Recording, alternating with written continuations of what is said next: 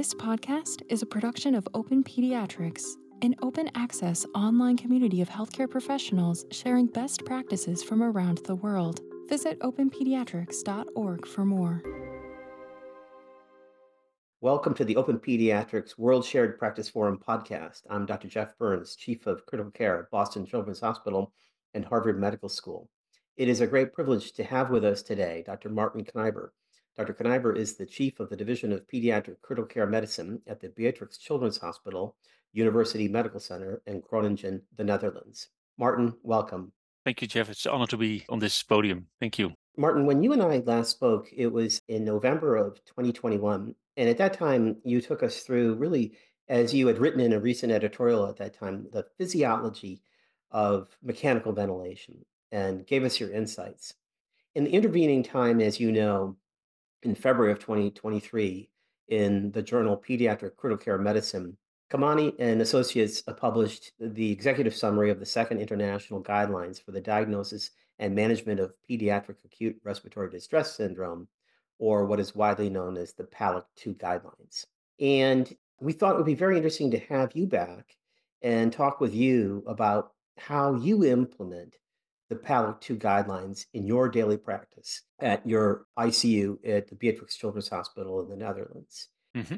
And I'm wondering if we could begin with how you think about the use of PEEP. And as you know, in the guidelines, they cite really one of the seminal studies in pediatric critical care on PEEP. And that, again, was by Robbie Kamani and published in the Blue Journal in 2018, where Robbie and colleagues demonstrated that a PEEP lower than the ARDS network protocol is associated with higher pediatric mortality.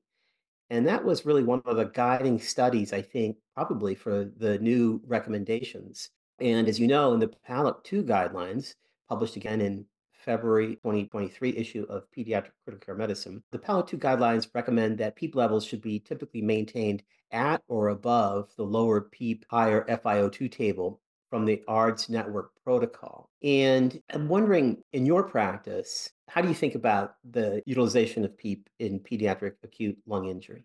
Yeah, the issue of PEEP, it's a really fascinating issue and subject to heavy scientific debate, not only among us in the pediatric critical care community, but also in the adult critical care community. I mean, even the adults still don't know what the best way to set PEEP is. And we learned from this data from Robbie Kamani. It was a two-center study from CHLA and from CHOP that being off the grid was associated with higher mortality. And then in the PARDI study, which followed the publication of the first PALICC guidelines, where it was examined, okay, how often does PARDS occur according to our new guidelines, and what are people doing in terms of ventilator management and in terms of ancillary treatment. The same observation was made. So the more off the grid you were, the patient was, the higher the likelihood of higher mortality.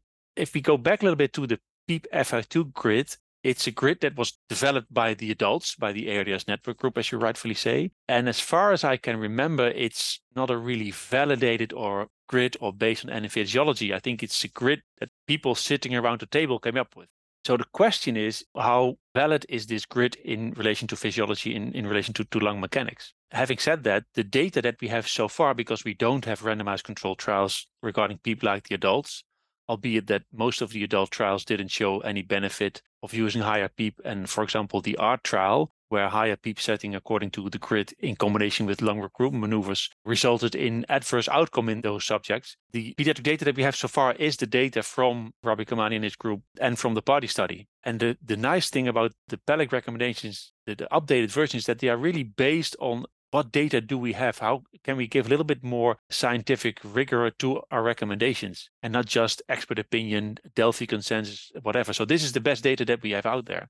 It was heavily debated among the group because there is a global difference in interpretation of the grid. The grid is seen as often used in North America, in Canada, and in other parts of the world, it's less used. Some people say you may use esophageal pressure manometry, for example, to titrate your level of PEEP, but in adults it hasn't shown to confer an outcome benefit. So in the end, what we came up in the PALICC with, and I think this is the approach that we do in our unit as well, is to use the grid as a starting point. So not necessarily saying, okay, this is the way you should go, but when a patient comes in and you identify parts and you diagnose parts, and after 4 hours you stratify parts based on is it mild, moderate, or is it severe. Use the grid as a starting point for setting the PEEP, and then further titrate PEEP, finding the balance between oxygenation and hemodynamics. And that titrating is, I think, really important because not all lung diseases are recruitable. So not all patients respond very well to increasing PEEP. So what we do in our unit is we set the level of PEEP.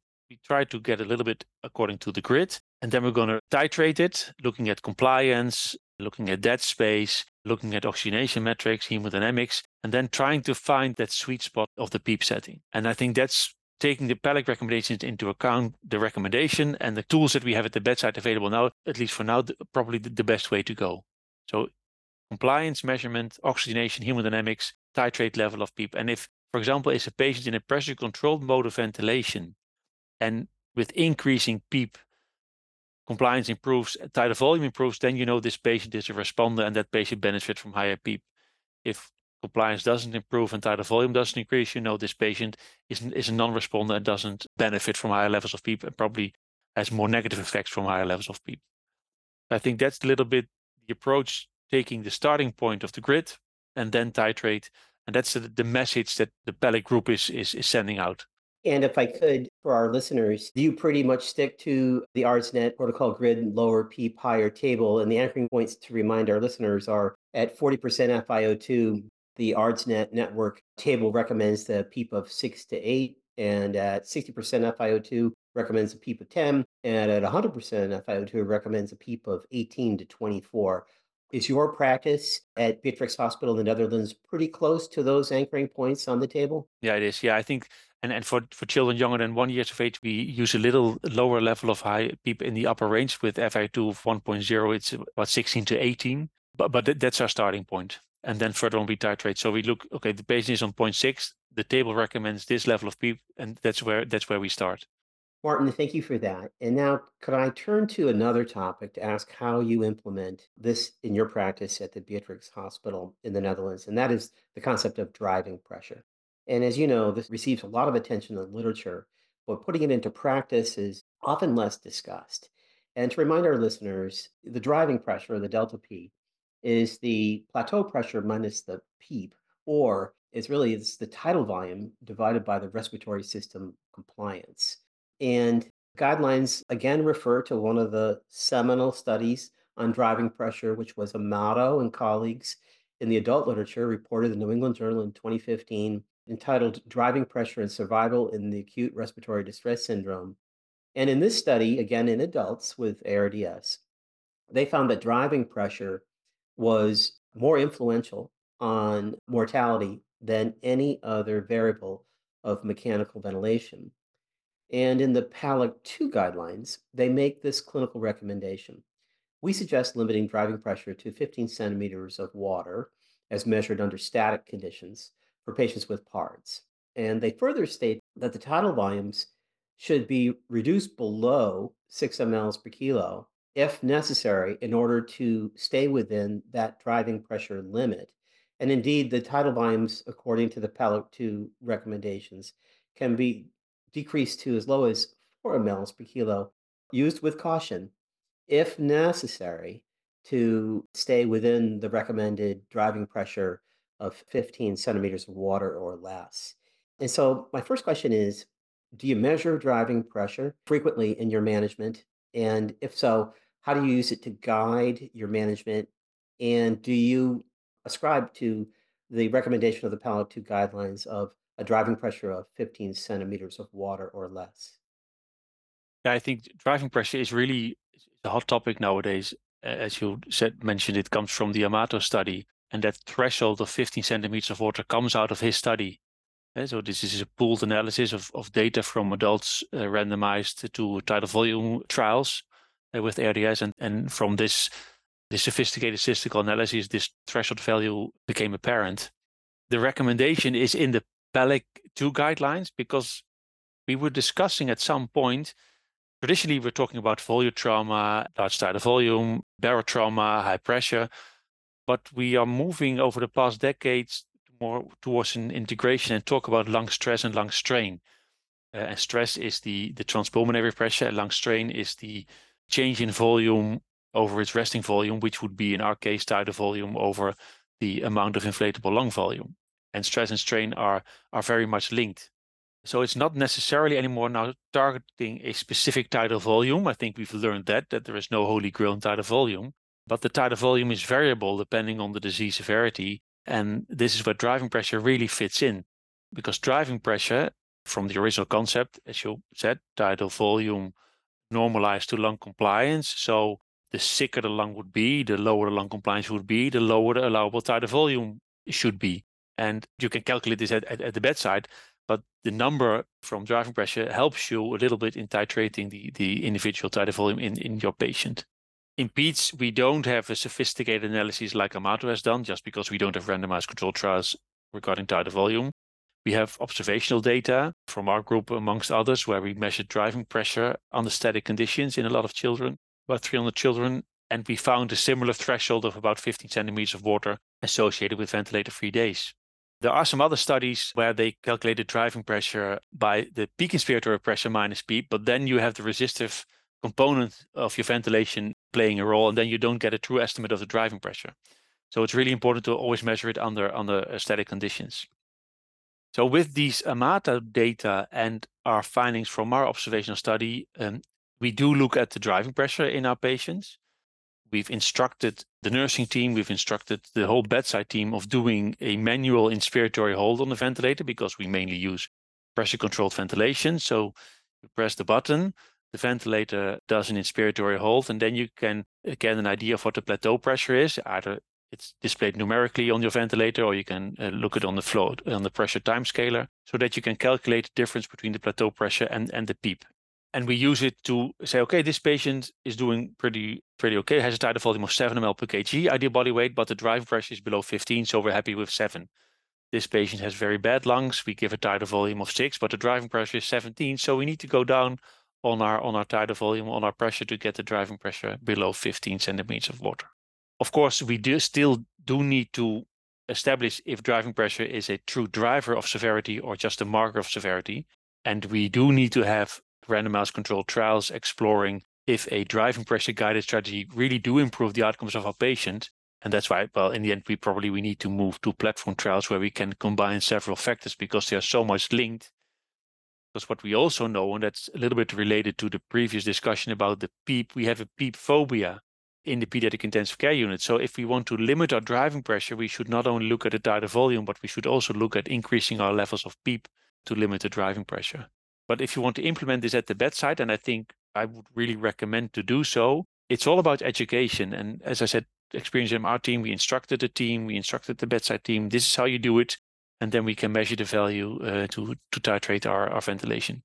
Martin, that's so helpful. Could I take you through the actual steps of measuring it? In our world, as you well know, most patients are ventilated, as you noted, with time cycle pressure limited modes of ventilation. And so typically what I tell our therapists is, all right, if we're going to measure driving pressure accurately, and you noted this, I suggest to them, you got to flip to the volume control mode, hold inspiratory pressure hold, and wait for the decay from peak to plateau to eliminate the resistive component from the measurement, as you noted, and then measure plateau to PEEP. Is that the way you do it? We do an inspiratory hold in pressure-controlled ventilation. We do it manually. We do use volume-controlled ventilation, but mainly in the older children, so that we get the plateau pressure. I think there is some data, I think it's from another Yea, where he compared the plateau pressure when it was measured in a volume-controlled mode of ventilation and in a pressure-controlled mode of ventilation. And I think he found in that study a pretty good correlation, meaning that if you do it on pressure-controlled ventilation with a manual inspiratory hold, you get a pretty adequate reflection of what the plateau pressure is. Now, there are lots of technical issues because most ventilators, some differ in their hold and some will not allow you to do a hold if a patient breathes spontaneously. But the main message is it's in pressure controlled, you can get a really good estimate of plateau pressure. Martin, that's wonderful. One more time about that study you just cited. Yeah, it's the study from another Yea's group, and Yea is spelled Yehya, published in Pediatric Critical Care Medicine 2022, the March issue. First author is Dr. Patel. And in that study, they looked at the levels of agreement in pressure control ventilation, zero flow. So the flow was really back to zero. Look at what the pressure then was. and then subsequently measured plateau pressure in volume controlled, and concluded that if you are at zero flow in pressure controlled, you get a really good estimate of the actual plateau pressure, helping you to calculate driving pressure. That's very helpful. And now that you say that, I did hear Nader talk about that study at a recent meeting, and that's very helpful to know. One last question on this. How often do you measure driving pressure? Let's say on a given day on a patient ill with PARDS. If a patient has moderate to severe PARDS, we try to do it at least once per nursing shift, so which is an 8-hour nursing shift. But if it's necessary to do it more, we do it more. It really depends on the severity of the patient. Could I take you yet to another topic? And this topic concerns the use of neuromuscular blockade, especially perhaps in relation to averting patient self-inflicted lung injury, or so-called PCILI. And when you and I spoke last time, this is another topic that gets a lot of recent discussion in literature, but the discussion about how we measure it and monitor for it in practice is less frequently commented on. And again, PCILI, patient self-inflicted lung injury, is a situation where we've encouraged the role of spontaneous breathing in acute hypoxemic respiratory failure with the use of high-flow nasal cannula and or non-invasive ventilation, and appropriately so, in many instances, being able to treat it without intubating the patient. But in those instances where the patient is breathing spontaneously, does have significantly low lung compliance in the setting of acute hypoxemic respiratory failure, there can be very intense and large swings in inspiratory effort, leading to large swings in transpulmonary pressure and lung stress that you just identified, causing inflation with larger volumes than perhaps would be intended in controlled conditions. And it also leads to abnormal swings in transvascular pressure, leading to negative pressure pulmonary edema, and has negative effects on the diaphragm. So PCILI, as we discussed last time, is a real concern. I know we've seen it in our practice, and in the adult literature, they are especially keen to monitor it in situations where the PaO2 FiO2 ratio is below 200 millimeters of mercury. That they've identified that as a population at risk. But your thoughts on the use of neuromuscular blockade in conjunction with the PALICC-2 guidelines, and maybe with special reference towards your thoughts on patients with PCILI or at risk for PCILI. Yeah, as you rightfully say, PCILI happens in our patients. We've seen it also. We measure the esophageal pressure swings routinely in our patients. All patients get an esophageal catheter upon PICU admission, and we really see when they show vigorous breathing, we really see those large transpulmonary pressure swings. And it happens in young children also. So it's really something that happens in our patients. Now, originally everybody thought, okay, you have to let the patient breathe spontaneously. We know it from physiology studies from the 70s, Allison Freeze, and it's good for ventilation perfusion distribution and for a more equal distribution of tidal volume. But it's really clear that if you have quite bad lung disease, then probably it's not the way to go to keep on breathing spontaneously. And the enthusiasm for neuromuscular blockade was really high when the first adult trial came out, the Curasis trial from Claude Guérin in New England, where they observed that adults with moderate to severe ARDS, at PF below 150, randomized neuromuscular blockade for 48 hours had better outcomes. And then subsequently, this enthusiasm was dampened because the Rose trial, which comes from America and Canada, tried to confirm the findings of the Curasis trial, and they didn't find any benefit of continuous neuromuscular blockade. In PEDS, we don't have these trials. We have some small observational studies finding improved oxygenation, but we don't have outcome trials. So it made the recommendation indeed tricky as to, okay, this is what we usually do in practice. If we cannot sedate the patient, then we're going to paralyze the patient. While I'm a big advocate for spontaneous breathing, we've really implemented in our unit, okay, if you have bad lung disease, you're not allowed to breathe spontaneous, and we're going to use continuous neuromuscular blockade. And we use it for 48 hours, and if necessary, we prolong its use because we've really seen the detrimental effects of the vigorous breathing and the patient self-inflicted lung injury. Now, what we do need to do of course, we do need to do future studies if we can improve outcome, but in terms of monitoring, what we are not that good at is monitoring the depth of the neuromuscular blockade. Because there is one fascinating paper from the adults published a few years ago in the Blue Journal from Leo Heunks and his group, where they used partial neuromuscular blockade in patients who were breathing vigorously, and they titrated the doses of neuromuscular blockade to just take away those excessive respiratory efforts. So not completely paralyze the patient, but take away the excessive respiratory efforts, more or less, let's say, mimicking a little bit acquired respiratory muscle weakness. And that's maybe something that's fascinating to study in peds as well. So, but for the monitoring, so we try now to implement the trainer 4 measurement. So not using a routine dosage of neuromuscular blockade, but titrated to the trainer 4 level, where you use a stimulus on the ulnar nerve and see how many twitches there are. I think it's some anesthesiologists among us, they really know this technique because, well, of course, the downside of using continuous neuromuscular blockade is the muscular weakness that we do see in our patients happening early on. But right now, I think the negative effects of the PALICC are more important than the potential negative effects of having a patient on neuromuscular paralysis.